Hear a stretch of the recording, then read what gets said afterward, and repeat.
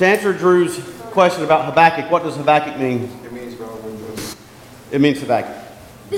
All right. So we don't know much about Habakkuk other than what we hear about in the book. There's only 3 chapters in this book, and they're pretty short. So we are going to read the whole book. And we're going to see some complaints from Habakkuk, and we're going to see how God answers him. So first, let's go ahead and go to chapter 1. And we're going to read verses 1 through 4. Does anybody want to read for me? Is this stuff on the paper? No, the verses are not on paper. You actually got to get the Bible. All right, Lydia's going to read for us. All right, we're in the book of Habakkuk, in case you're wondering. The oracle that Habakkuk the prophet saw. O Lord, how long shall I cry for help, and you will not hear? Or cry to you violence, and you will not save? Why do you make me see iniquity? Why do you idly look at wrong? Destruction and violence are before me. Strife and condemnation arise. So the law is paralyzed, and justice never goes forth. For the wicked surround the righteous, so justice goes forth preserved. All right, so in these verses right here, Habakkuk's got a pretty big complaint.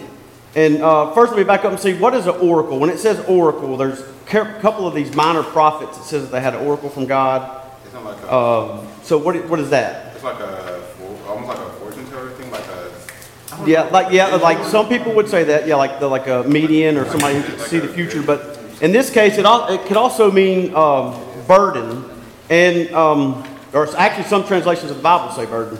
But in this case, it's a divine communication or revelation.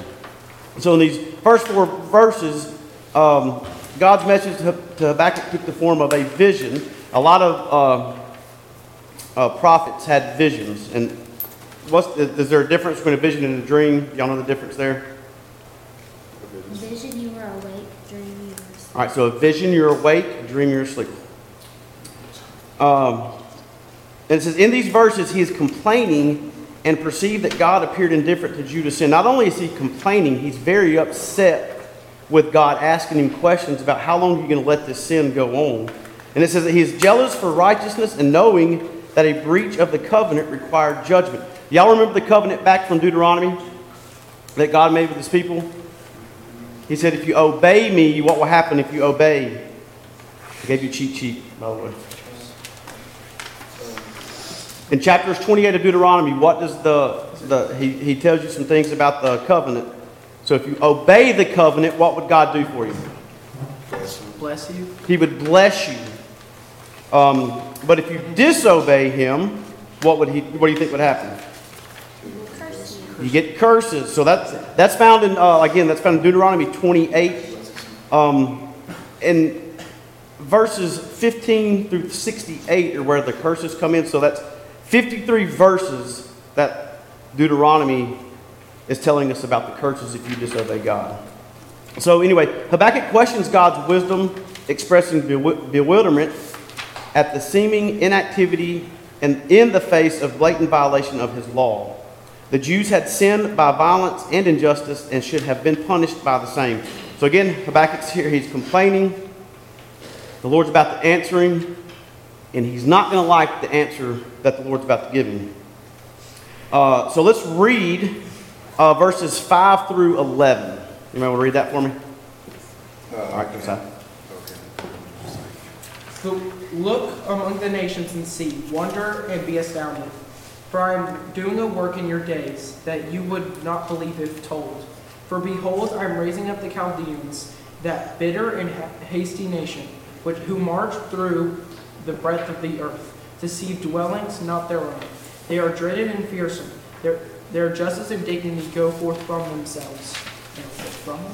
From themselves. Their horses are swifter than leopards, more fierce than the evening wolves. Their horsemen press proudly on their horsemen come from afar. They fly like eagles swift to devour. They all come from violence, all their faces forward. They gather captives like sand. At kings they scoff, and at rulers they laugh. They laugh at every fortress, for they pile up earth and take it. Then they sweep up, and they sweep by like the wind and go on. Guilty men whose own might is their God. All right, so first verses, we see the complaint. Now we see God's answer. Habakkuk was really looking for like a revival. He wanted God to come in, and kind of stir the people up and have a revival. But what does God say he's going to do in these verses? Destroy them. Do it now? Destroy them. So he's bringing their punishment by judgment. So Habakkuk's wanting a revival. And God looks, he talks to Habakkuk and he says, not only am I not going to do what you're asking for, I'm not bringing revival. I'm about to bring judgment, which is the opposite of what Habakkuk wanted, but that's what they deserved, okay? So it says, in response to Habakkuk's confusion and pleading, God broke his silence, informing Habakkuk that he was not indifferent to Judah's sin. So God was aware of Judah's sin. But instead of revival, he was bringing judgment. How was he going to bring judgment? You said he was going to destroy him, but how's he going to destroy him? Through the Chaldeans. Through the Chaldeans. That's also another name for the Babylonians. So we see throughout the Bible, the Babylonians are used several times to punish God's people. So in verse 6, God was going to rise up the Chaldeans, also known as the Babylonians, to bring his judgment. God is sovereign who brings his people of ruthless character and conduct to invade Judah. So he's saying there that God is in control, right? That's what sovereign means. And God is bringing a ruthless people, the Chaldeans, to bring judgment. And it says that the Chaldeans are described as self-assured, self-sufficient, self-defied, and deadly. So they are very confident in themselves, which is going to be the downfall of them. We'll see that in a little bit. Habakkuk questioned how a loving God could surrender his chosen people to be defeated by the cruel pagan Chaldeans. So Habakkuk's sitting there going, he's asking God, why are you going to allow these ruthless people, which I'm about to touch on that in a second, but how are you going to allow these ruthless people to, I guess, to come in and beat them up a little bit? Again, we know that God uses the Babylonians to bring judgment. It says, while Judah has sinned, most of the people continue to assume that they were automatically entitled to God's blessings. So did y'all hear that? It says that because they were God's people, basically, they think that they're entitled to God's blessings, even though they're sinning. Sorry, I lost my spot. It says God had consistently communicated that their physical and emotional comfort were not his top priority. In fact, he promised through the prophet Habakkuk that he would do things in their day that they would not even believe, even if they were told what was coming. While some could have interpreted this as good news, it was not. So why do you think that was not good news? Anybody? Because he's saying, what did I just say? It said that, what verse is that? Let me bring it back up. We just read it. Huh? For I'm doing work in your days that you would not believe if told. Yes, so he's telling them, I'm going to do things that you're not even going to believe. So some people might misinterpret that, okay, God's going to come in and he's going to bless us again because they feel entitled. But because, sorry, I'm losing my spot. Anyway, but because God would call the wicked nation Babylon to bring judgment to his people, that's why it was not good. So years later, the Apostle Paul quoted Habakkuk 1:5 while speaking to a congregation in a Jewish synagogue.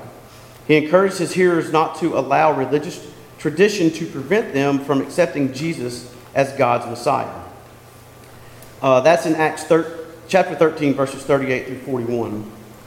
God had instructed Habakkuk and his people that he would punish evil and establish righteousness, and in the end, redeem his people in an amazing way. Paul pointed his hearers to the fulfillment of this prophecy, the work of Jesus Christ on their behalf. He encouraged them that they would be foolish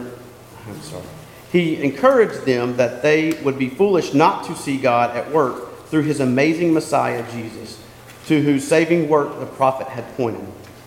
In verse 8, how does it describe their horses in verse 8? Y'all look back at verse 8. Fast as cheetahs. They're as fast as cheetahs. They're more fierce than evening wolves. What is an evening wolf? Have y'all ever heard of that? So an evening wolf, these were wolves that had suffered hunger all day. And they were first forced to prowl into the night for food. Like wolves, Babylon's army displayed extraordinary stamina and undaunted eagerness to attack for the purpose of devouring the spoils of victory. So these people were very strong, they were fast, they were very determined to come and destroy God's people. So in verse 11, though the Chaldeans were God's instruments of judgment, their self-sufficiency,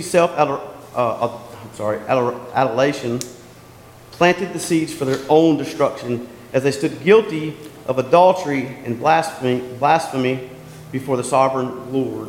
And we will touch on this again in chapter 2. So, who were the Chaldeans' gods? Who did they worship? Their mind. Themselves. Sound like they worshiped themselves. So that's going to be the downfall of the Chaldeans because of the idolatry and them worshiping themselves. So let's read chapter 1, verse 12 through chapter 2, verse 1. You might want to read that, Logan? Are you not from everlasting, O Lord my God, my Holy One? We shall not die. O Lord, you have ordained them as a judgment, and you, O Rock, have established them for reproof. You who are pure eyes than to see, you who are of purer eyes than to see evil, and cannot look at wrong. Why do you idly look at traitors, and remain silent when the wicked swallows up the man more righteous than he? You make mankind like the fish of the sea, like crawling things that have no ruler. He brings all of them up with a hook. He drags them out with his net. He gathers them in his dragnet, so he rejoices and is glad. Therefore he sacrifices to his net and makes offsprings to his dragnet, for by them he lives in luxury, and his food is rich. Is he then to keep on emptying his net and mercilessly killing nations forever? I will take my stand at my watchpost and station myself on the tower, and look out to see that he will say to me, and what I will answer concerning my complaint. All right, look back at verses 15 through 17. Who does it say that they worship there? They actually worship, he was saying, their nets, because the people are fish, and the Chaldeans come in and they draw them up in their nets and their hooks. And that, so he was saying that they worship their nets and the hooks and their drag nets because of what they have been able to do. In these verses, Habakkuk, in his reaction to the perplexing revelation found in verses 5 through 11, he declared his confidence in the Lord. Then he unveiled his second complaint. So this 12 through 17 is another complaint. And it says, how could the Lord use a wicked nation to judge a nation more righteous than he? So the wicked nation would be Babylon. The righteous nation that he'd be referring to, it would be the Israelites. Or in this case, Judah. Verses 13 through 17, Habakkuk ended by expressing his determination to wait for an answer. So that verse 1 in chapter 2, Habakkuk is actually saying, I'm going to sit here and I'm going to wait on you to answer, God. So what do you think God does? You think God answers him again? Actually, he does answer him again. So God has a second answer for him, and that's going to be, let's start with that in chapters 2 through 5. You want to read that? Casey? The Lord answered me, write down this vision, clearly inscribed on his tablets, so one may easily read it. For the vision is yet for the appointed time. It testifies about the end and will not lie. Though it delays, wait for it, since it will certainly come and not be late. Look, his ego is inflated. He is without integrity, but the righteousness will live by his faith. Moreover, wine betrays, an arrogant man is never at rest. He enlarges his appetite like Sheol. Like death, he is never satisfied. He gathers all the nations to himself. He collects all the people for himself. All right, so in these verses, God instructs Habakkuk to write down his revelation and make it plain on tablets so that a herald could run with it. He wanted the people to understand without any room for misinterpretation or doubt, saying, and he wanted to make certain that everyone had the opportunity to respond. And the message was about what would happen in the future. So what's going to happen in the future? Did y'all pick that up when we were reading that? It's saying that the arrogant man will have punishment in Sheol, but the righteous they will have life through their faith.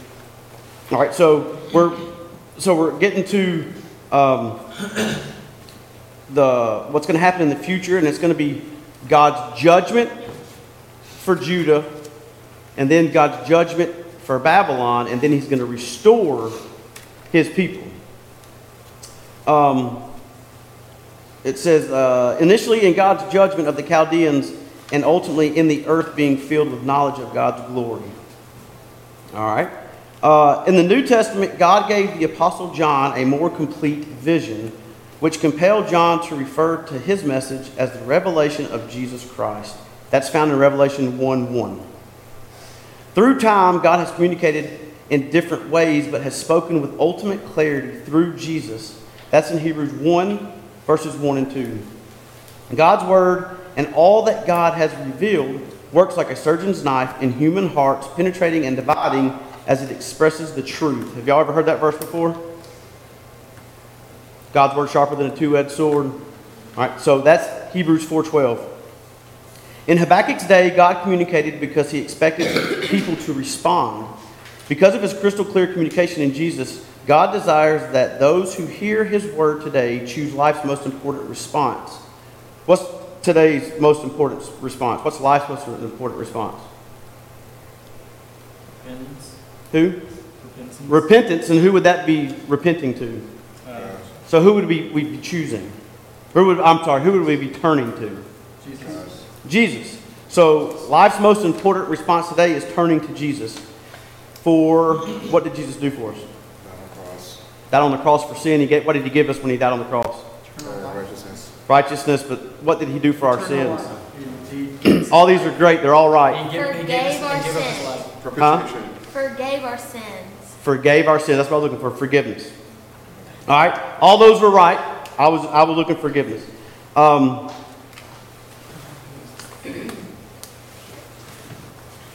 right. So forgiveness of our sins and accepting God's free gift of new life as His adopted children. So we're the most important response is turning to Jesus for forgiveness and the free gift of new life. So, all right, let's read chapter 2, verses 6 through 20. We're gonna be introduced into some punishment for the Chaldeans. All right, Emma. All these take up their taunt against him with scoffing and riddles for him, and say, Woe to him who heaps up what is not his own, for how long? And loads himself with pledges will not be debaters suddenly arise. And those awake who will make you tremble, then you will be spoiled for them. Because you have plundered many nations, and all the remnant of the people shall plunder you. For the blood of man and violence to the earth, to cities and all who dwell in them. Woe to him who gets evil gain for his house, to set his nest on high, to be safe from the reach of harm. He will devise shame of your house by cutting off many peoples. You have forfeited your life, for the stone will cry out from the wall, and the beam from the woodwork respond. Woe to him who builds a town with blood and founds a city in iniquity. Behold, it is not from the Lord of hosts that people labor merely for fire. The nations weary themselves for nothing. For the earth will be filled, and the knowledge of the glory of the Lord as the waters cover the sea. Woe to him who makes his neighbors drink. You pour out You pour out your wrath and make them drunk in order to gaze at their nakedness. You will have your fill of shame instead of glory. Drink yourself and show your uncircumcised. The cup in the Lord's right hand will come around you, and utter shame will come upon your glory.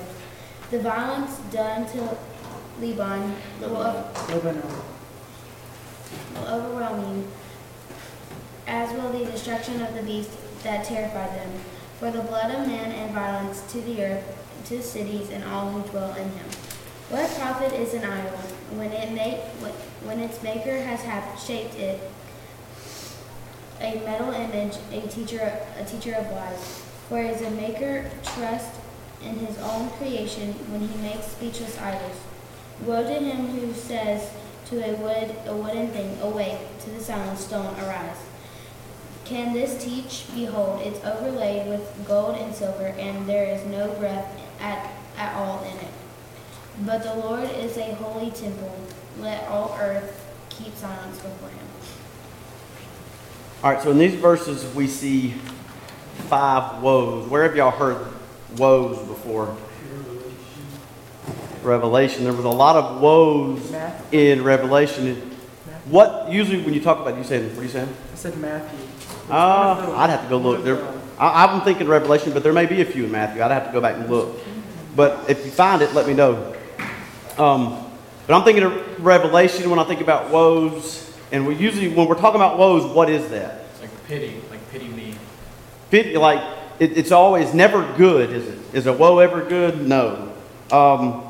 So it is a prophetic word that to introduce judicial indictment or a sentence of judgment. So usually a woe is bringing bad news of judgment to somebody who sinned. And in Revelation, there's a lot of woes to,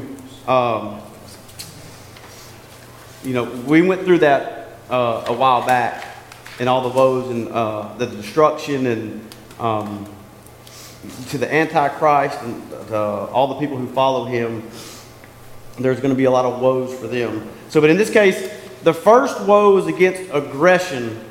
So the aggression is it's taking things that aren't ours or taking stuff that was not theirs. And then we got a woe of covetousness. This was the king would build up his house and not take care of his people. So the king took care of himself, but didn't really care about his people. And then we have a woe against violence. We have a woe against inhumanity and debauchery, because they were doing some crazy things. Where in that fourth woe, or with the inhumanity and debauchery, and then it says the fifth woe was against adultery. So in these last verses that she read, what does it say about these idols that they're making? They made them, and they're made of metal. They're made of metal. They're made of wood. They don't have any breath. And do what now? They don't have any breath at all. They don't have any breath. He's saying, are these idols? Are they going to come awake? Are you going to look at this idol and say, come alive? Can this idol teach you anything? It can't, because they're made of wood and they're made of stone. And the destruction of the Chaldeans would demonstrate the superiority of the Lord over all gods. So in this fifth woe, God's going to say, I'm greater than all of your false gods. All right, so now we're going to move on to chapter 3. I need somebody to read verses 1 through 16 for me. All right, Lydia. A prayer of Habakkuk the prophet according to Shigionoth. O Lord, I have heard the report of you and your work. O Lord, I do fear in the midst of the years, reveal it. In the midst of the years, make it known, and wrath, remembrance, mercy. God came from Teman, and the Holy One from Mount Paranah, Salah. The splendor covered the heavens. The earth was full of his praise. His brightness was like the light rays flashed from his hand, and there he revealed his power. Before him went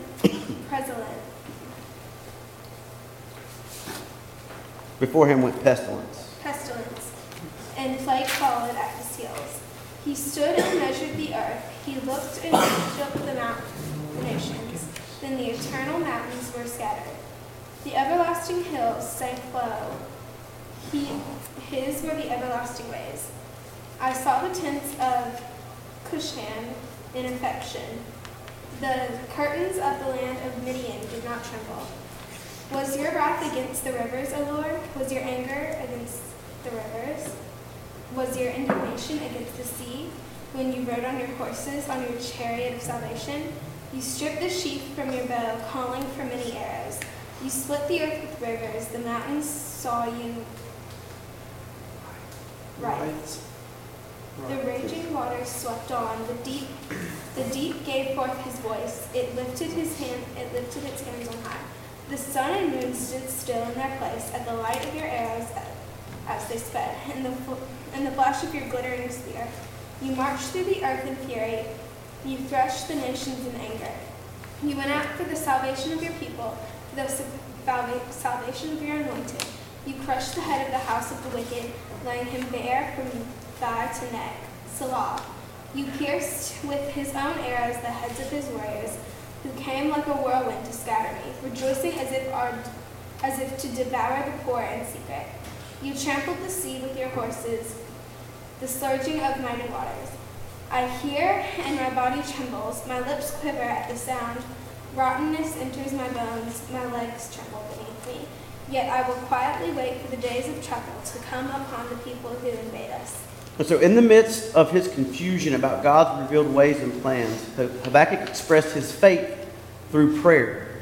He affirmed that he had heard of God's fame, and he stood in awe of God's deeds and pleaded with God to renew his work in the past so it would be known in the present.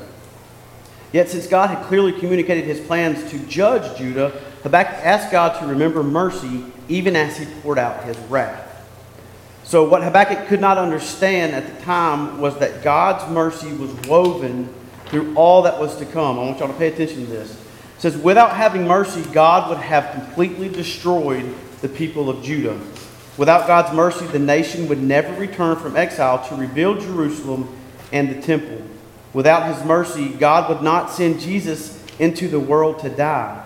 Without his mercy, God would not offer Jesus' perfect payment for sin to a hopeless, sinful world so that people who deserved only judgment could experience only grace.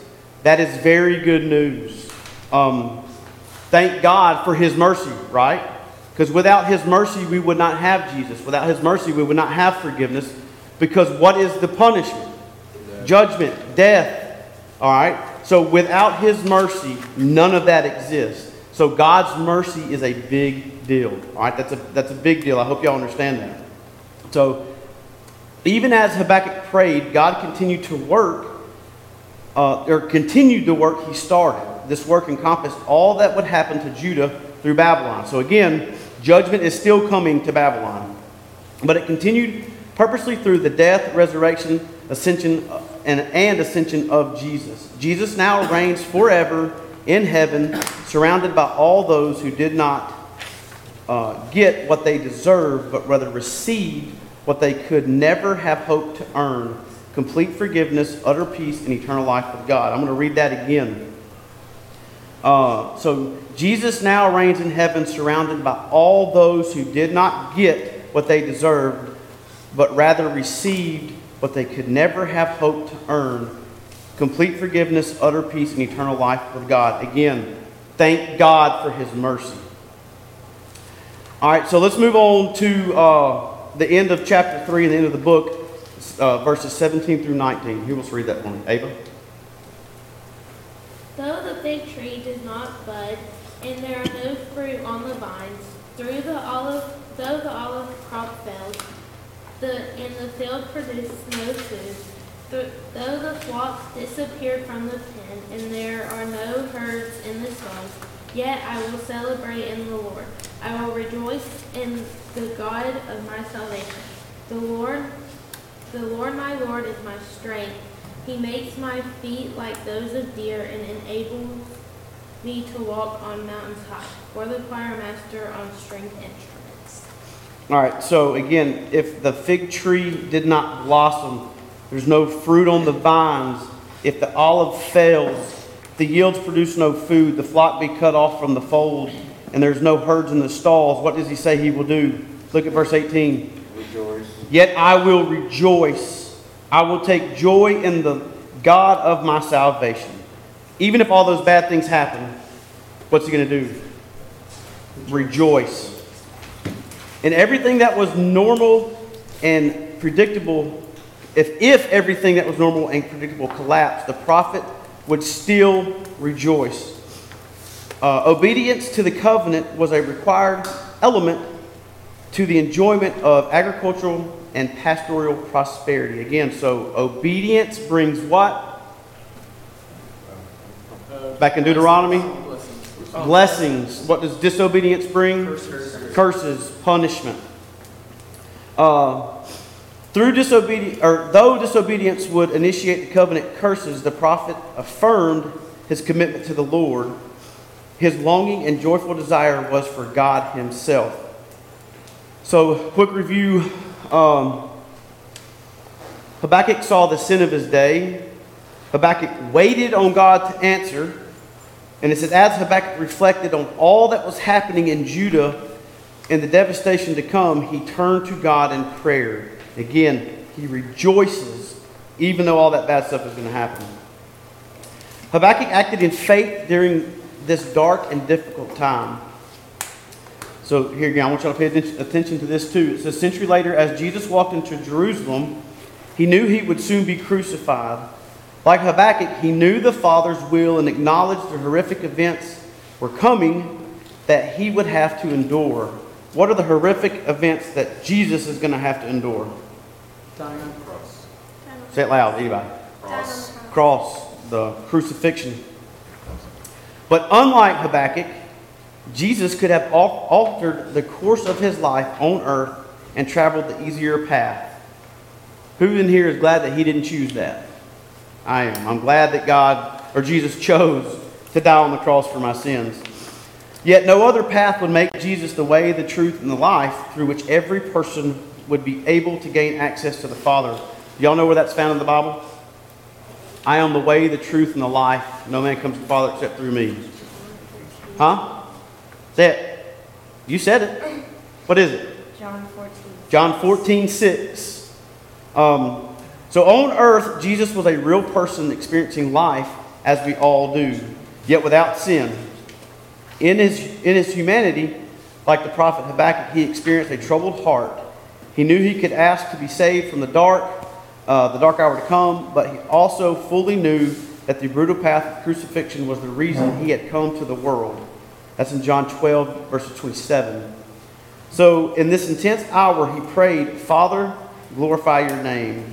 In that moment, Jesus, the Son of God, lived by faith and perfectly modeled for us complete reliance on God. So that's all I have. Again, I'm done really quick. Do y'all have any questions? Did anything stick out to y'all or that y'all didn't understand or that we can go deeper on? Anything? Nothing? Everybody understands it perfectly? I don't know. All right. Well, that is it. I don't know where Drew is. We may have to go find him, maybe get him up here and sing some songs for us. But let's go to the Lord in prayer. So, Lord, I just come to you right now, and I thank you for the opportunity to teach. Lord, I thank you that you can use me, Lord, in my stumbling and stuttering, Lord, and just being uncomfortable up here, Lord, that you can still use me to spread your gospel. Lord, I ask that you'll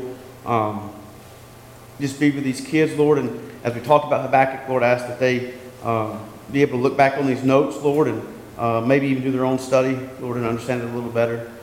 Again, we thank you for bringing all of us here tonight safely. Lord, we ask that you just get us all home tonight, Lord, and bring us back Sunday. Lord, and again, we just thank you for all that you do for us. Lord, I just want to pray for any special needs that are going on in the youth group right now, Lord, that we don't know of. Lord, I know that we are anxiously waiting on the return of Jonathan, Lord, and to see the things that you have done for him through their time in California, Lord, and we ask that you just be with them, with Bethany and Joe and Jonathan, Lord, as they're traveling back, Lord, and again, we just thank you for all that you do for us, And in Jesus' name, amen.